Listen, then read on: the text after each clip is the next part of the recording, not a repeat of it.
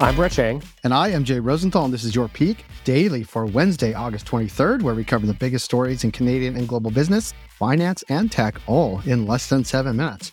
Rock on, Peak Pals, and the contestants of the Air Guitar World Championships beginning today in Oulu, Finland. The contest has been crowning the best fake guitar god since 1996. If you're really strapped in for reasons to procrastinate today, you can even stream the event yourself. Jay, how are your air guitar skills? Can we expect you to enter into next year's competition?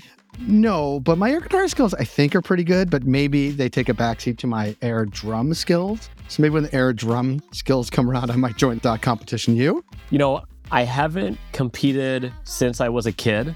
Every year we would go to it was back then the Des Moines Open. Now it's the National Bank Open, but the tennis tournament in Toronto. And there was on Family Day, a kids competition to see who the best air guitar performer was. And I believe I won 3 years in a row. You're not kidding.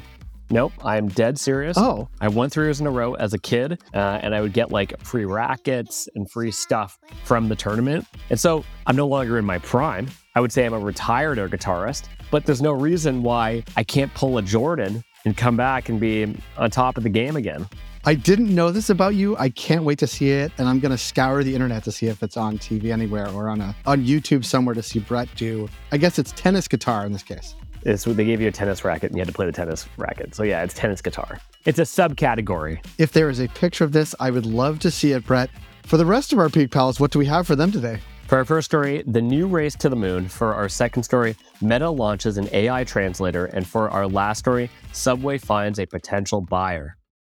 For our first story, like vinyl records, lunar exploration is a 1960s favorite that's back in a big way. Brett, how are we getting back to the moon? Well, there's lots of activity going on here. So India's lunar lander, the Chandrayaan-3, begins its descent to the moon this morning. If successful, it would be the first spacecraft to land on the moon's south pole and give India a leg up in the global rush to harvest lunar resources and establish lunar bases. This year has already seen 2 failed lunar missions, one by a private Japanese space company, iSpace, and the other by Russia's space agency, Roscosmos. And it matters because much like how nobody owns the bottom of the ocean, no one can own the surface of the moon. But that doesn't mean countries can't stake their claims. Creating a lunar presence brings geopolitical cachet and dibs on harnessing its economic value. Space policy expert Brian Whedon told Axios, some people say whoever gets to the moon and controls the moon is going to have a massive political, economic, military power advantage, and it's going to propel them to dominate the next century. You know, you think we could have figured that out 50 years ago. To zoom out, the South Pole has become a high priority area to explore as scientists believe it holds water frozen in ice. Access to water is critical for any future base, both to be used as hydration and to cool equipment. Water could also be used to make new rocket fuel. Now, here's what's next. The U.S. is trying to establish a set of ground rules for the use of lunar resources, but China and Russia, which plan to build a moon base together, are holding out their signatures. For our second story, for anyone who tries to get by with only speaking English on vacation, Meta has introduced new technology that could help you keep the ball rolling. Now, here's what's driving the news. The company has launched an AI-powered translation tool that lets users communicate through both text and speech in nearly 100 languages. Over time, these tools will be introduced across all Meta platforms, including Instagram and WhatsApp. Amazon, Microsoft, and OpenAI have all developed similar tools, while Google is building a model that can understand the world's 1,000 most spoken languages. And it matters because translation tools can help travelers transcend language barriers when visiting new places, from asking Tokyo locals for directions to explaining your gluten intolerance to a waiter in Rome, which is they will not be amenable to that no matter what language you're speaking, all without having to achieve Duolingo proficiency. But, so impressive, the new generation of translation tools are far from perfect. New studies point to different forms of bias that tend to come through, from deferring to the masculine form of words to often incorrectly translating audio from non-white users. These tools also pick up words, not meanings. An example from The Economist translate a request for a gluten-free meal to saying someone is, here's the quote, without gluten. Brett, are you without gluten? No, I love gluten. The bottom line is, with improved translation tools, humans could miss out on the novelty of learning a new language to immerse themselves in a country's culture. Showing the waiter your phone to ask about the daily specials doesn't feel the same. It doesn't hit the same way, Jay. It certainly does not.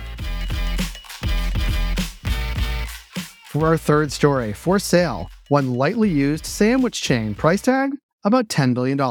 But that's a lot for subs. What's going on? Yeah, and subs that aren't even that great. Private equity firm Rourke Capital is reportedly closing in on a deal to buy Subway for $9.6 billion USD, adding a foot-long trophy to its collection of restaurants that also includes such great institutions as Arby's, Baskin-Robbins, and B-Dubs, Buffalo Wild Wings. It's good news for the sandwich chain, which has had a rough go since its glory days in the 2000s. It started its decline right about when its former spokesman, Jared Fogle, was arrested, kicking off a closing spree that would amount to about 900 locations yearly in the U.S.